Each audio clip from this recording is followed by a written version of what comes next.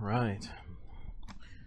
Well, please open with me in God's Word to Revelation chapter 6. And again, if you have your Revelation notebook with you, Revelation 6 is found there beginning on page 22. But Revelation chapter 6.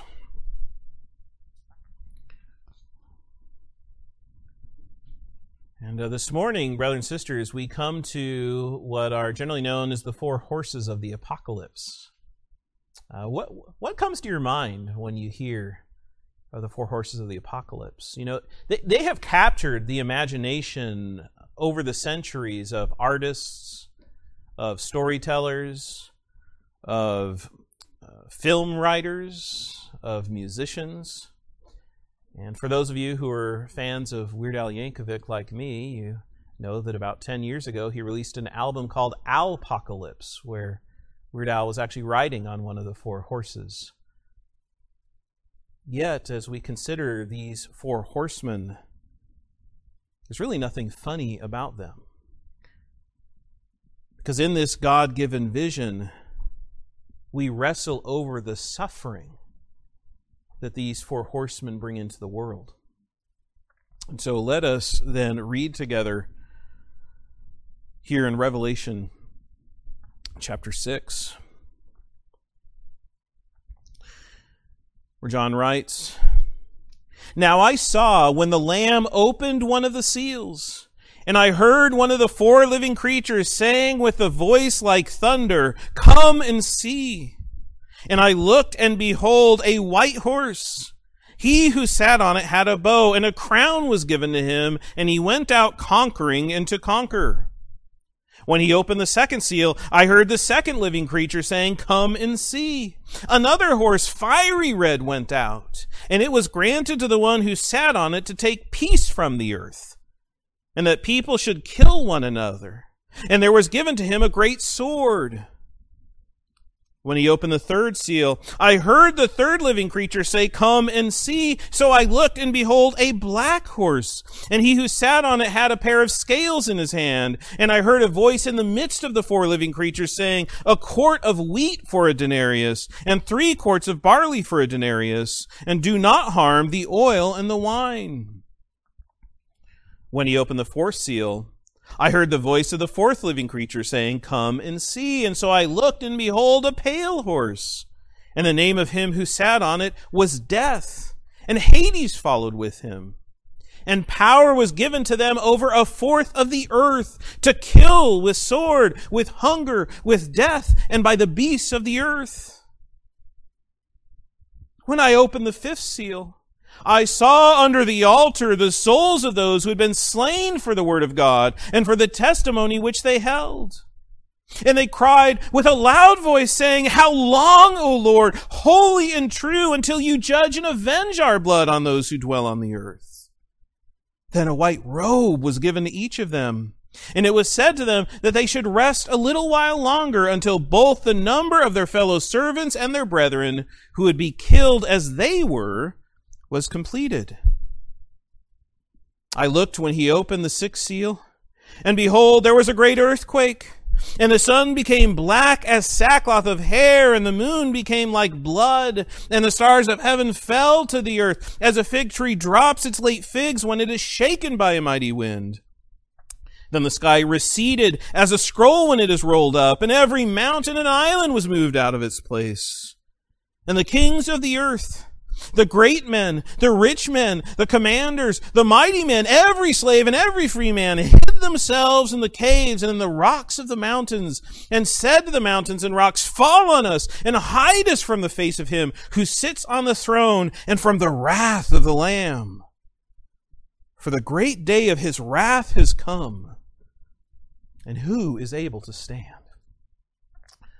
Brothers and sisters, let us again draw close to the throne of God as his people in prayer. Let us pray. Father, these indeed may be hard words for us to hear, yet may we see in them and through them Christ in all of his glory. And may our hope be found even in the midst of these truths because of Christ, because of all that He is doing here in this world, as is revealed to us until He returns. So we pray that, Father, we will hear this message this morning with humble hearts, that we'll hear them with open minds, so that we will find our confidence and comfort in hope as we continue living under Your reign in this world. So, Father, please may Your Spirit be at work among us to empower us to hear these words from Your own mouth as Your words are preached. And we ask these things then in the name of our great and glorious King, Jesus Christ. Amen. Amen. Well, brothers and sisters, what does this chapter from Revelation show us? That Christ is sovereign over our suffering.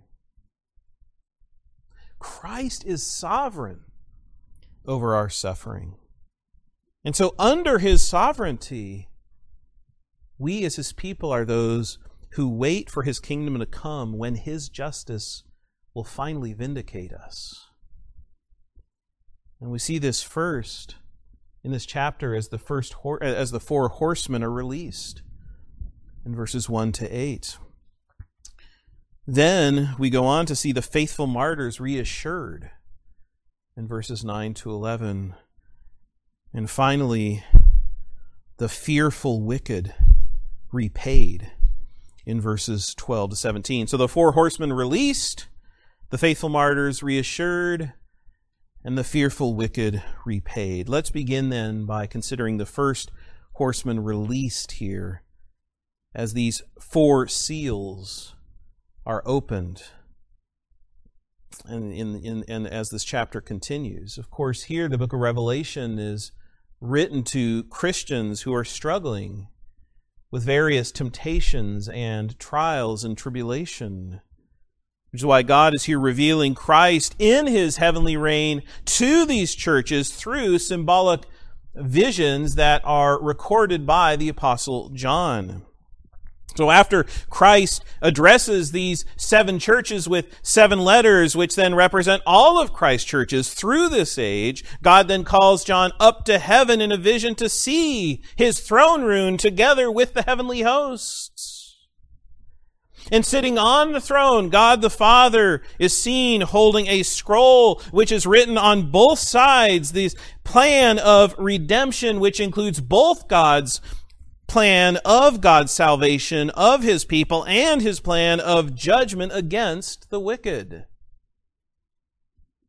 But this scroll and what is written on it has been sealed, only allowing for someone who is authorized to break these seals when the time comes and carry out God's purposes through human history.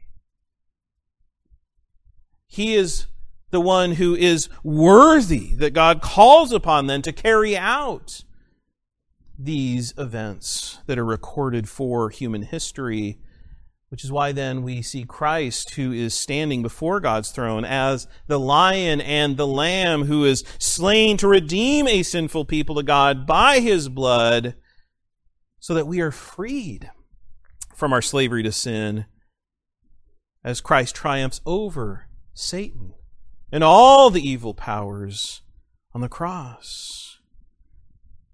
So we see then through Christ's death that He alone is worthy to open the scroll and to loosen its seals, to then carry out God's redemptive plan in history. So He is the one that then takes this scroll from God the Father, where the heavenly host breaks out in worship, and all of creation joins in the one who is worthy to take the scroll and to open its seals. Which then brings us to this chapter, where John continues recording this vision of Christ, as Christ then opens these 6 seals to execute the events that are recorded on the scroll. And each time a seal is opened, they follow a pattern. The first 4 seals, we see then that one of the 4 angelic living creatures that are there in heaven, together symbolizing God's creation, announces, "Come, come and see." To which John then looks and sees a colored horse with a horseman who's riding it as they carry out various judgments in this world. But what do these colored horses mean? Well, here we must again return to the Old Testament. And frankly, there's so much Old Testament allusions and truths that are brought out in this chapter, I can't even hope to begin to address all of them. But most directly, we can look at Zechariah, for example, the prophet Zechariah, who in chapter 1 of Zechariah 2 receives a vision where he sees 4 horsemen riding on colored horses, which the Lord then sends to walk to and fro throughout the earth. And then in Zechariah chapter 6, he receives another vision of 4 chariots, with the first chariot having red horses, the second chariot having black horses, the third chariot with white horses, and the fourth chariot with dappled horses. And you start to hear familiar themes, don't you? But there in Zechariah, these are described as the 4 spirits of heaven who then go out from their station before the Lord of all the earth. And the Lord sends out these horsemen as instruments of his judgment as they bring God's wrath upon the earth.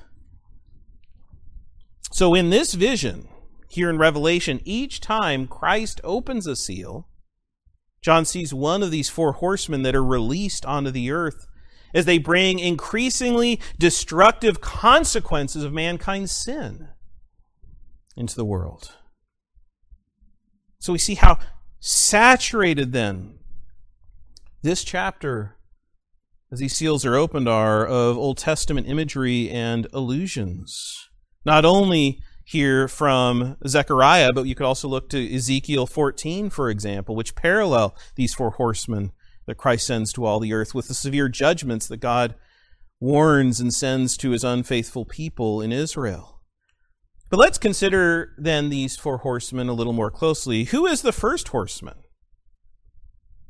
Well, we see here that he is riding on a white horse, described with a bow in his hand and a crown on his head, and he's going out conquering and to conquer. Well, there is some question over who this first horseman is, some believing he is Christ. You know, Christ later in Revelation chapter 19 is described as riding a white horse with many crowns, who in righteousness judges and makes war. So there are those who see this first horseman as Christ himself, but I don't see this as correct. Chapter 19 reveals Christ's glorious return, where here in chapter 6, Christ is opening the seals of judgment upon the world. Because these horsemen are here working together to release devastation in this world. And the first one here is pictured as royalty then, which is symbolized through his riding a white horse while carrying a weapon of war in a bow, desiring to conquer nations and kingdoms. So John here sees through this horseman humanity's thirst for power as the first seal is opened. But I think it's also possible to see this first horseman pictured like Christ because he is pretending to be Christ, where he claims to deliver through his power what only Christ provides in this world. It's why that we in this age should expect false Christs to arise. And so remember here that these churches who are receiving this revelation from John's hand are living in the midst of a Roman Empire, with a Roman emperor who often was worshipped as a god. And where the Roman Empire was a place that promised peace and prosperity. But what do they learn here from this first horseman? That the leaders of this world are those who abuse their power in selfish conquest, so that sinful human hearts lust after more power in conquering others. And whatever hope they may have had in the emperor, whatever peace they may have had in the empire, was limited and temporary. But then Christ comes, and we see him opening the second seal. And what horseman does John see? But a fiery red horse that is being ridden. And this horseman is granted then to take peace from the earth in war, leading to the slaughter of many through a great sword that he is given. Do you see how then we move first, when the first seal's opened, from this desire to conquer to the second seal that is opened to wartime conflict? There's a progression that is now taking place in these four horsemen. Because this sword is now being used. But in Scripture, this sword represents the government's God-given power for the punishment of evildoers. Yet how is it used here? It's used in military warfare, which brings much death. Then we see the third seal opened, where John looks and sees a horseman now on a black horse. And he is one that's holding a pair of scales or a balance in his hand, which was then used to measure coins or metal, precious metal, in exchange for goods. And then a voice comes to announce how expensive the basic grains of the day would be to buy. That 1 quart of wheat, which would have been the finer grain, or 3 quarts of barley, which would have been the grain for poorer people, would cost a denarius, which was an entire day's wage. This would have been then 10 to 12 times the usual cost of these grains in the Roman world, which would show then how difficult life can become when you don't have enough money to provide for yourself or your family. Why then is there this famine, this poorness? Well, it's often the result of war. What happens in the midst of war? Struggles for food, rationing supplies, or even the basic necessities of life are hard to come by. And yet even here, there are limits. Because oil and wine will remain. Do you see then again the progress? These horsemen begin with a desire to conquer, which then leads to war, which then brings in its wake famine and poverty and hunger. But this then brings us to the fourth seal, and Christ opening the fourth seal, where John sees a horseman on a pale horse, which is a yellowish green color symbolizing disease and death. I mean, after all, this is the horseman's very name here, right? His name is Death. And Hades, which includes both the grave and the afterlife, is here graphically seen as following the horseman of death to collect the corpses that death leaves behind. And how much does this pestilence and plague that leads to death and the grave ravage in the world, according to this seal? Revelation records 1/4 of the earth as you're killed. Now I know, for those of you who are Marvel fans, in the Avengers, of Thanos, which by the way is the Greek word for death. But Thanos snaps his fingers and immediately exterminates half of the world. But listen, opening this seal is no fictional story. So much of the world coming under the devastation of death. Today, 1/4 of the earth would be almost 2 billion people, which would be 6 times our entire nation's population. that is here pictured under the ravages of death. And so we come to see how devastating sin is in this world. We began with the first horseman in a desire to conquer, and then come to the second horseman to see the tragedy of war, and then with the third horseman, the struggles of famine and pestilence, finally now leading to the fourth horseman in the ravages of death. What a painfully accurate picture of this world that we live in. And if you pay attention to the news today, we often hear these stories. China is seeking to conquer Hong Kong while protesters are out singing Christian hymns. Russia is invading Ukraine while opposing all non-Orthodox churches. Christian refugees are forced out of war-torn lands, poor and starving. Muslim leaders are seeking to convert or exterminate Christians. And frankly, our nation's peace and prosperity is the exception, not the rule. And who knows how long our own peace and prosperity will last. This is describing the world we live in. You see, we should not simply see these four horsemen as future judgments to come. But Revelation 6 reveals through this symbolic vision what life is like in this age. And here it actually seeks to visually reveal what Jesus himself taught. You know, there are parallels here that you cannot miss when you compare Revelation 6 with what Jesus taught his disciples on the Mount of Olives in Matthew 24 and Mark 13 and Luke 21, where Jesus shows his churches what life will be like in this world. So listen as I read Christ's words here from Matthew 24. And as I read Matthew 24, verses 1 to 14, compare what Jesus says to what John records about these four horsemen.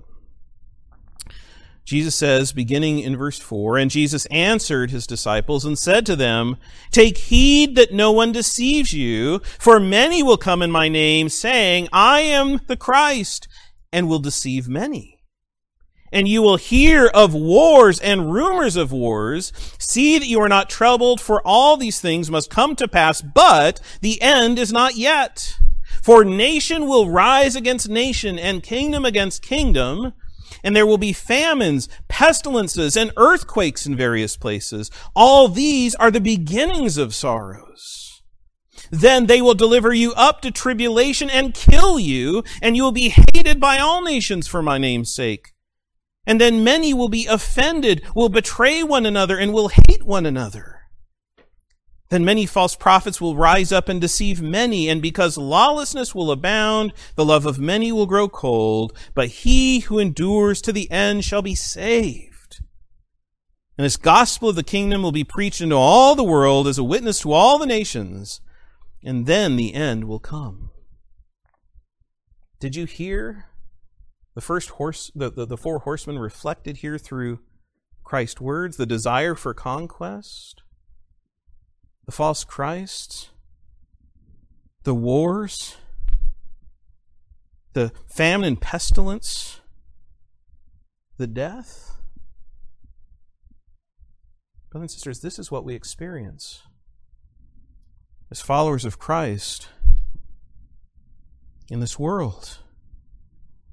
So what Jesus is opening through these seals in Revelation is what he taught his disciples to expect in this present evil age until he returns. You know, our challenge so often is we are seeking to understand the symbolism and the details of these four horsemen and these four seals, yet we can miss out at the power in which this vision and its symbolism is meant to lead us to have in our very emotions, in our very heart. I appreciate how Robert Mounce summarizes this when he says, reviewing the various interpretations assigned to the four horsemen tends to rob the contemporary reader of the dramatic nature of the vision itself.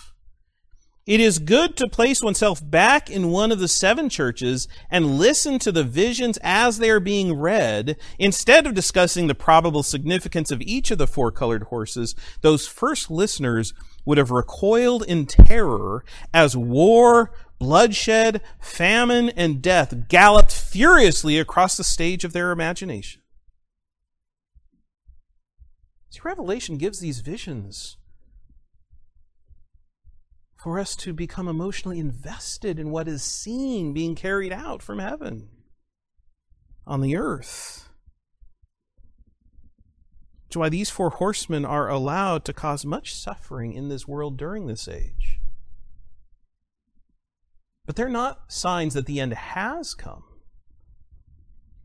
They are preparatory signs that the end is coming. Yet, brothers and sisters, let us not miss Christ's sovereignty over the four horsemen. Who is the one who opens the seals to release them? Christ. And 3 times we read that these horsemen are given a crown, a sword, and power. Who gives them these things? Christ. What they are able to do is determined by Christ. We also read of limitations that are placed on these horsemen. After all, the famine was not absolute, but oil and wine would remain. And the power that was given to death in Hades was limited to 1/4 of the earth. Do you see then how humanity's suffering during this age is under Christ's sovereign control? And in doing so, he is carrying out both God's redemptive and his judicial purposes. Because the trials and the troubles of this world will either bring the purification of Christ's church, or it will bring the punishment of those who continue to dwell on the earth in rebellion against God and sin. So there is a dual purpose that is being carried out through these judgments. In the purification of God's people and in the punishment of God's enemies. You know, the truth is, when we hear that Christ is in control of such suffering, it can make us very uncomfortable. Why does he allow such suffering in this world? Why would he release such destruction and death among his people? Of course, this brings us back to the commonly asked problem of evil. Why does God allow such evil in this world? And there are many good and helpful explanations out there. But ultimately, there's much mystery that we simply cannot and do not know. What John reveals to us, though, is in the midst of such suffering, that Christ is sovereign.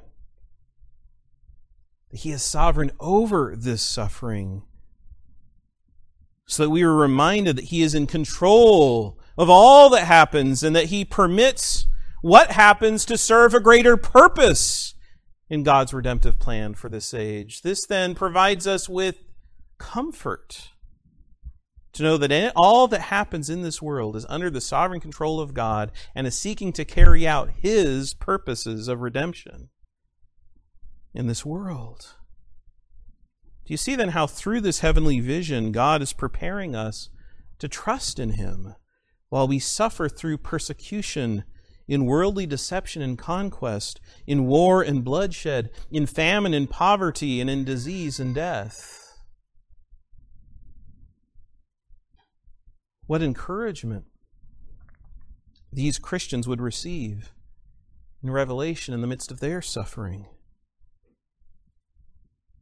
And in the midst of our suffering, brothers and sisters, we should confess like our patriarch Joseph, and what he said to his brothers after all of his suffering in Genesis 50:20. But as for you, you meant evil against me, but God meant it for good in order to bring it about as it is this day to save many people alive.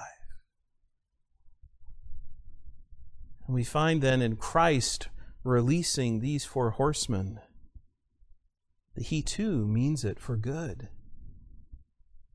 so that he will bring about the salvation and redemption of a multitude for whom he is the lion and the lamb slain by his blood. So the four horsemen are released.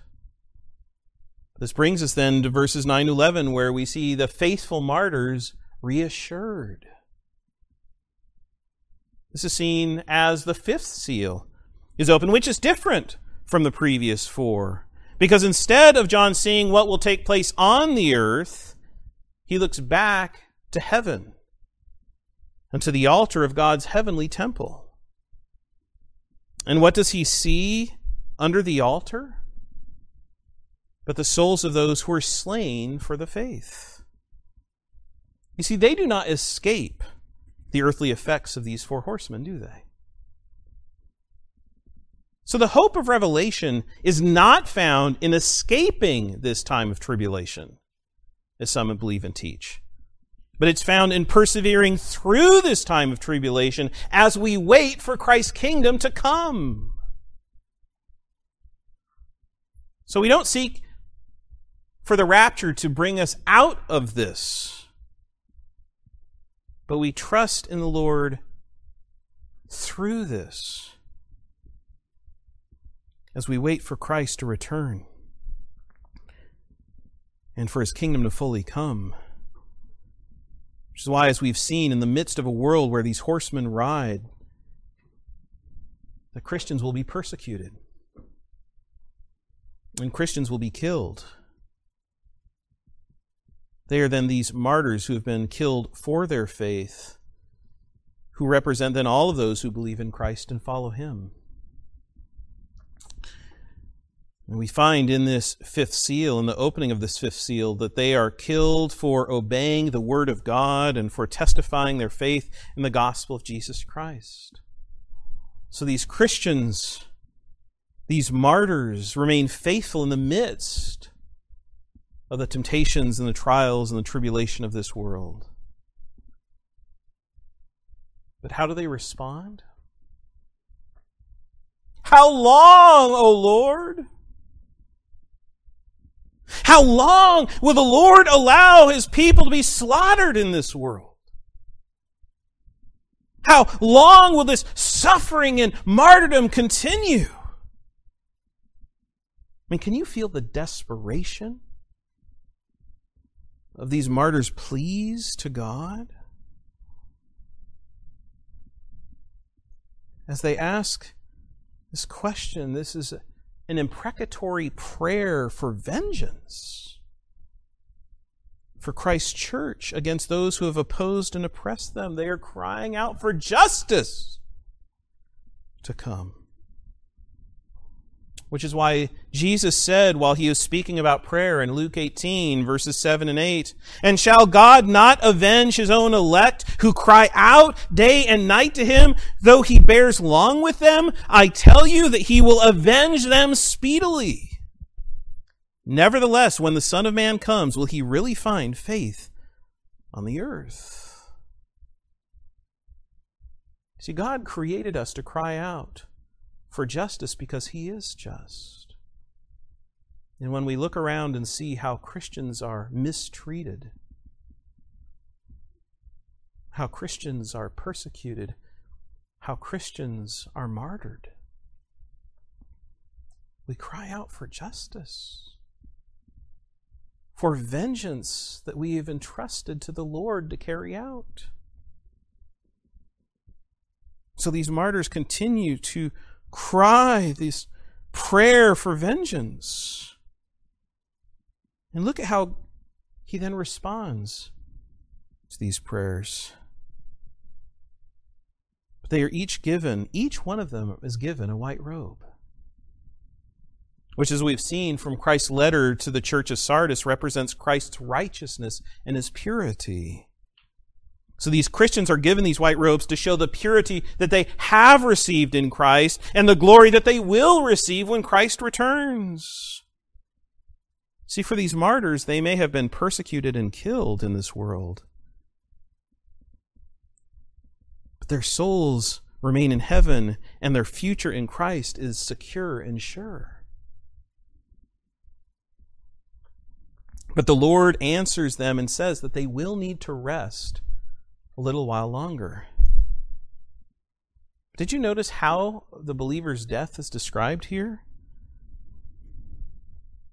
As a time of rest. Because in death, the struggles and suffering that we endure in this world have come to an end. But this rest itself will only be temporary.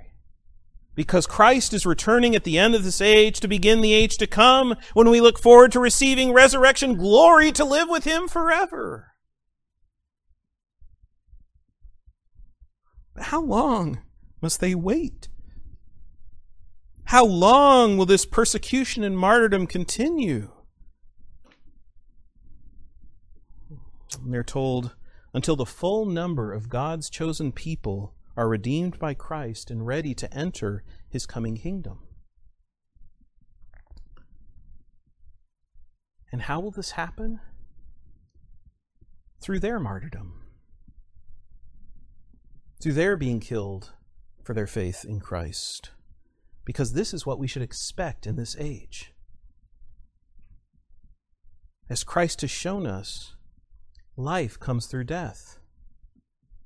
He was the first fruits, and we are those who follow in his footsteps. Which is why that for so many believers in Christ through history, this has meant martyrdom.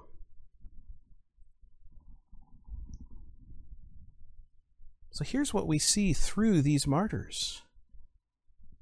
That for Christians, the Word of God and the testimony that we hold are more important to us than life itself. Because death is not our end. But our souls will rest. They'll rest in heaven until the end of the age, when we will be resurrected to live on a new heavens and a new earth. So it's because of the sure and certain hope of what is coming that we remain faithful until death. And we prepare for martyrdom in this world, whether we will be killed for our faith or not. But do you know, as I reflect upon this truth, how convicted my soul truly is? Because I am far too comfortable in this world. My heart is far too much at home here. My mind is much too concerned with my life in this world. So I'm reminded of Jesus' words in Matthew 16, verses 24 to 26. You know what he says to his disciples? If anyone desires to come after me, let him deny himself and take up his cross and follow me. For whoever desires to save his life will lose it. But whoever loses his life for my sake will find it. For what profit is it to a man if he gains the whole world and yet loses his own soul? Or what will a man give in exchange for his soul? How my conviction of sin and my love for this world and my cares for my life in this world lead me to repentance, to confess my sin before God as the one who is far too fearful of what's taking place here, rather than trusting in all that is taking place here, is preparing me for the glorious future to come. So if you feel anything like me in the midst of these words, repent. Join with me in repentance by turning away from your sins and turning to Christ, in whom forgiveness is found. through his shed blood for us. Because even in martyrdom, Christ promises us white robes of purity and righteousness as we wait for justice to come. So we began with the 4 horsemen released, and then we continued with the faithful martyrs reassured, but finally in verses 12 to 17 we come to the fearful wicked repaid. And when Christ opens the 6th seal in these verses 12 to 17, John then sees that creation itself comes under judgment. There's world-destroying language here that comes through many Old Testament prophets symbolizing God's judgment on the day of the Lord. And so we don't have time to look into this morning, but if you're taking notes or would like to write down these, at least 4 of these passages, many passages I could raise, but I'd encourage you to look them up later. You look at Isaiah 13, verses 9 to 16, Isaiah 24, verses 1 to 6, Isaiah 34, verses 1 to 4, all of Joel chapter 2, and I could mention many others. But these prophetic days of judgment that we read of in the Old Testament, while they may have fallen upon sinful peoples, they also were those that pointed forward to this final fulfillment of God's wrath that is poured out against sin at the end of this age. And so Jesus himself uses the same day of the Lord language again in his teaching to his disciples on the Mount of Olives. So you can return to Matthew 24. In Matthew 24, verses 29 to 31, this same language Christ uses. We read there, Jesus saying, immediately after the tribulation of those days, the sun will be darkened, and the moon will not give its light. The stars will fall from heaven, and the powers of the heavens will be shaken. Then the sign of the Son of Man will appear in heaven, and then all the tribes of the earth will mourn, and they will see the Son of Man coming on the clouds of heaven with power and great glory. And he will send his angels with a great sound of a trumpet, and they will gather together his elect from the 4 winds, from one end of heaven to the other. Do you see then that when John opens, or when John sees the opening of this 6th seal, he is shown that God's judgment against this world will come. Which means that the prayers of the faithful martyrs will be answered.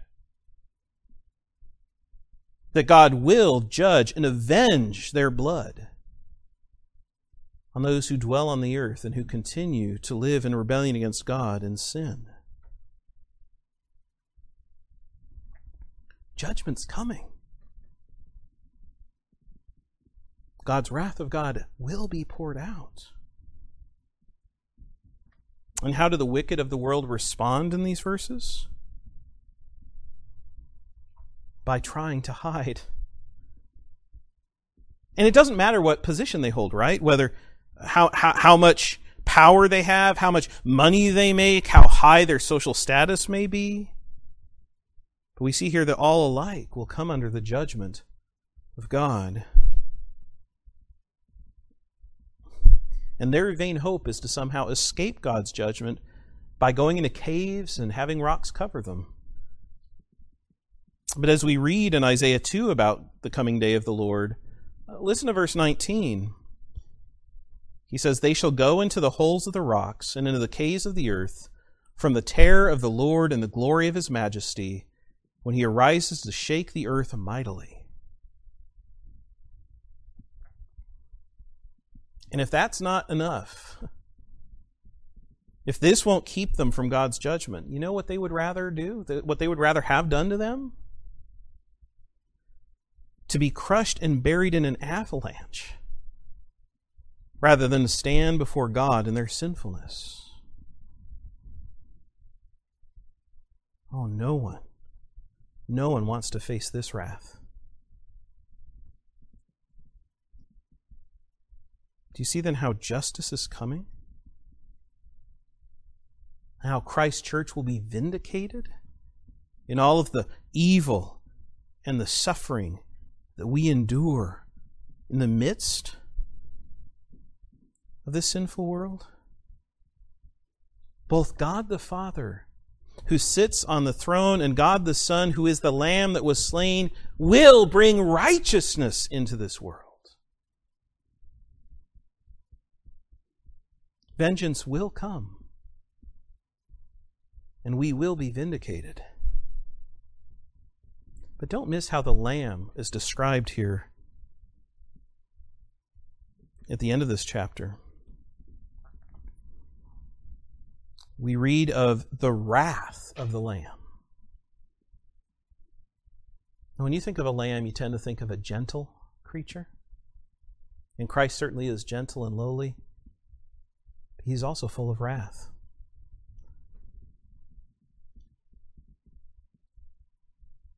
Christ's wrath is what will come forward and against all sin and wickedness when it is poured out on His coming day of judgment, where no one will be able to stand. So listen to me. This day of Christ's wrath is coming. Are you ready? Because if Christ is not your Savior, then He will be your judge. And the fullness of His wrath will be poured out against you at the end of this age. You will not escape this great day of wrath. I mean, no one here come under this judgment of Christ. Not when in His love He has taken this very wrath upon Himself in the place of sinners. See, there is an escape. But it doesn't come through caves and rocks. It comes through a cross. Look to Christ and see through His love the Lamb who was slain, so that you are redeemed and saved from the wrath to come. May each of you know the love of the Lamb who is slain, and not the wrath of the Lamb to come.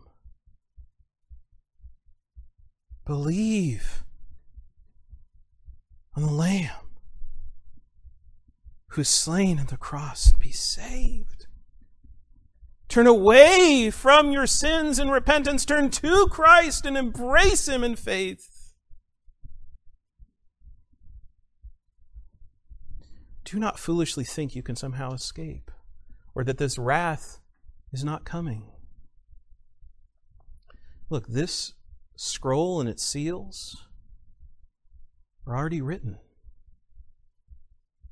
This has already been recorded. This future is certain. Are you ready?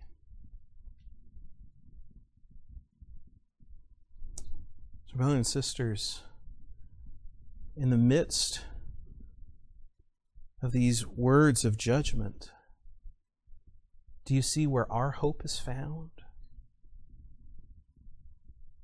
It's found in seeing how Christ is sovereign over our suffering. And that our suffering need not be the pouring out of wrath for sin, the punishment of God for sin, but that our suffering will be used to purify and to prepare us for an eternity of joy in the presence of Christ. May we then be those who live under His sovereignty, waiting for His kingdom to come when His justice will finally vindicate us. Why do we become angry Why do you get angry?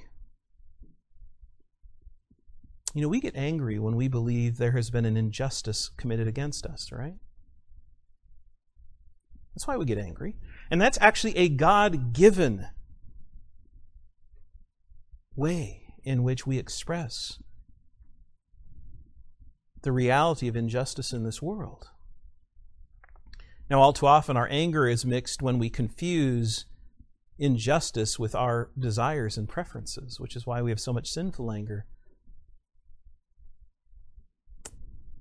But what we see here is there is this God-given desire for justice.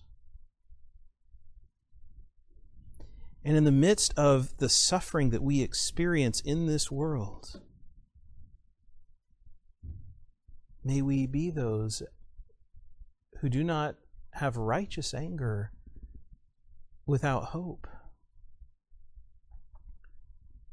Because Christ is in control. And He is at work in this age, yes, even through our suffering and death, to purify us and prepare us for eternal life, to live with Him. May we then live with this heavenly hope, even as we persevere through the suffering of this world.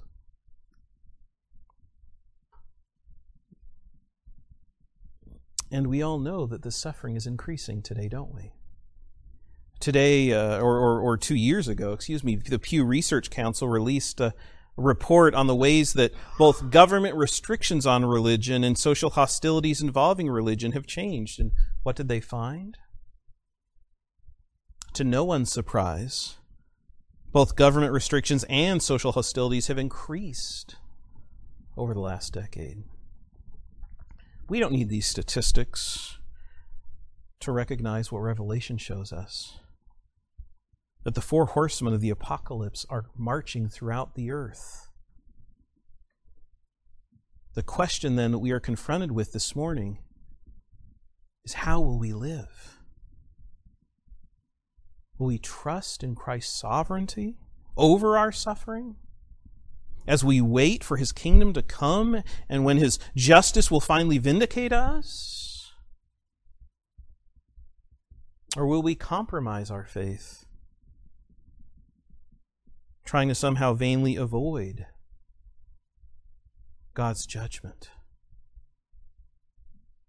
May we be those who, with this vision of Christ, live faithfully before Him as those who are willing to endure suffering and persecution and even death.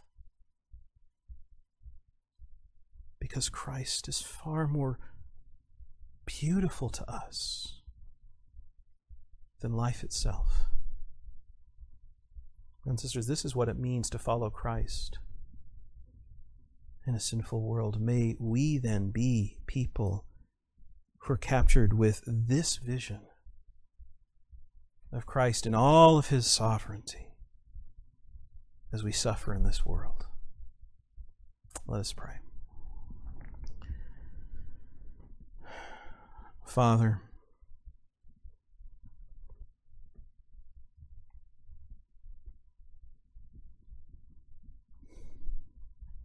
may these words convict us,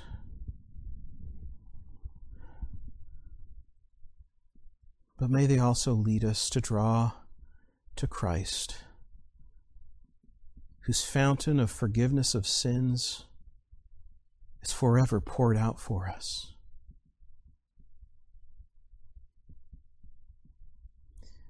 May we look to Christ as the Lamb who is slain, so that we will not need to fear the Lamb who is full of wrath. And may we live as those who are ready and willing to suffer in this world, because there is a greater world to come, that we will enjoy for all eternity in Christ. Father, may we be a people who live in repentance of our sin,